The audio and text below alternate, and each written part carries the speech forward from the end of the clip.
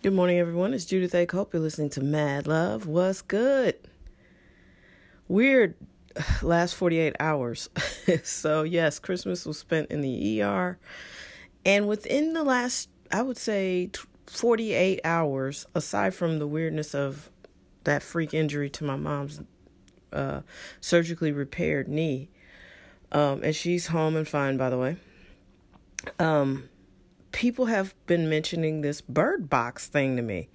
So much so that at first I thought they were talking about Birchbox, which is some sort of subscription service. But like the first time I heard Bird Box, I was like, well, I don't, Birchbox. Then it was another person like, hey, have you seen Bird Box? And I'm like, what is Bird Box? And then I'm not kidding, like 3 other people are like, Bird Box. And I'm like, what the F is Bird Box? So finally, I found it on Netflix because one of my coworkers said to her and her daughter watched it because her daughter came home like, we got to watch Bird Box. And I'm like, when things go viral, it's kind of hilarious. So I watched it last night. Love Sandra Bullock. It was great to see her and the black dude from Moonlight, which is not a great descriptor since the whole cast was black, but like the older version of the little boy, the one that finished the movie out, he was in Bird Box, and he played a good person, a good character, and they let him take his shirt off, and he is incredibly fit. So that was nice. Good for you, Sandy B. And but here's the thing. I don't know. It wasn't super scary to me. A scary movie that made me like, this shit could really happen more so than this was Contagion. Please watch Contagion with Steven Soderbergh as the director. That was really good and really scary because when it's over, you're like, wait, this could totally really happen. And it's unnerving.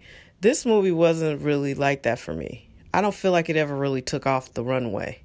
It got a little bit of altitude and then the plane came right back down. I don't know. It just didn't do anything for me. And I feel like, are we at an age, where, but I did love the casting, and I'm always happy that Sandra Bullock is working because she's an American treasure. I'm not overstating it. I feel like we may be in an age where things are so not good normally that we overreact if something that's okay comes along. So like people are so used to having, mediocre steaks that when somebody gives them a perfectly marinated, perfectly aged, delicious steak, then they go overboard. You know what I mean?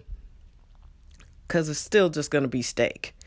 I felt that way with Black Panther. That's not the best movie ever made, but black people were like, I'm going to see Black Panther. I'm going to see it 5 times. Okay, it's okay. Is it really that good to you? I mean, have you not seen any black people on screen lately? So you got to be like, these are the only ones ever coming out, so I'm going to keep going.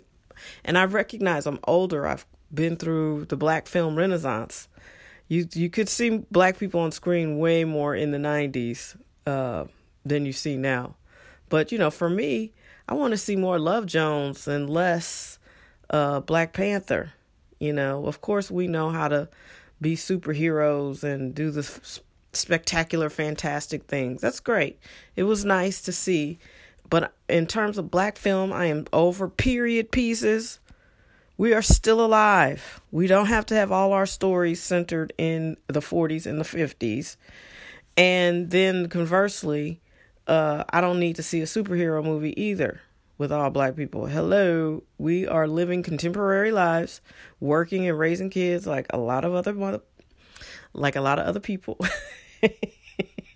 I just don't understand this extremism, and Netflix has done a pretty decent job filling it in a little bit, but we got a long way to go. I know some excellent storytellers of color with great stories. I am one of them, if I may toot my own horn. I have several projects that are, I don't know if one is predominantly black, but most of them are just good stories that happen to feature black people. But, if that's what y'all looking for, holla at your girl. because I am over, historical pieces and, well, we only really did just have Black Panther, but people just overreacted. People were acting like that was, the Battleship Potemkin, which is a very, very obscure Russian film that only a film student would know. But that's what I'm saying. Like, it's treasured in film school. You have to watch, at least when I was in film school, you had to watch Battleship Potemkin because they did things that hadn't been done up until that time visually. But back to Bird Box. It's not bad. I'm not saying don't watch it, but I feel like we're in an overreactionary time. The right tweet, the right Instagram post, and then something that's just on fire. It was not bad. It was not great, but it wasn't bad. If this was released in a theater, it would not have been one of Sandra Bullock's most memorable films. Okay? That's just where we are. I watched Homecoming with Julia Roberts on Amazon. It's not bad. Watch it. It has some good performances. So I would watch that. I can't remember the young man's name, but he's also in If Beale Street Could Talk. That guy is really good up against Julia Roberts. I mean, he goes scene for scene with her. And that's not the greatest thing I've ever seen either, but it was entertaining. And I'll say that about Bird Box as well. So we need to get the quality back because people are overreacting to shit. That's just my 2 cents on that. But I'm right. Also, it is Thursday, not Tuesday.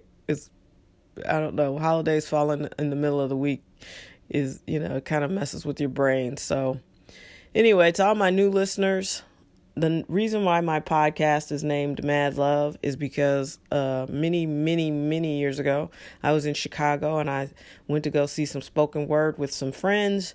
And one of the poets, his name was Mad Love. And the way the crowd reacted to him was so fun that I was like, oh, gosh. If I were a rapper or something, I'd call myself Mad Love. Well, when it was time to name this podcast, I was like, oh yeah, Mad Love. So I have to say it like that. That's why I say it like that, because this dude was so cool and the crowd loved him and they would scream at him, why you so mad? Why you so mad? And I just fell in love with the whole thing. It was literally like Love Jones. I think Love Jones filmed like the next year, or was probably filming it around that same time because it was like the mid 90s. Yep. I was grown in the mid 90s.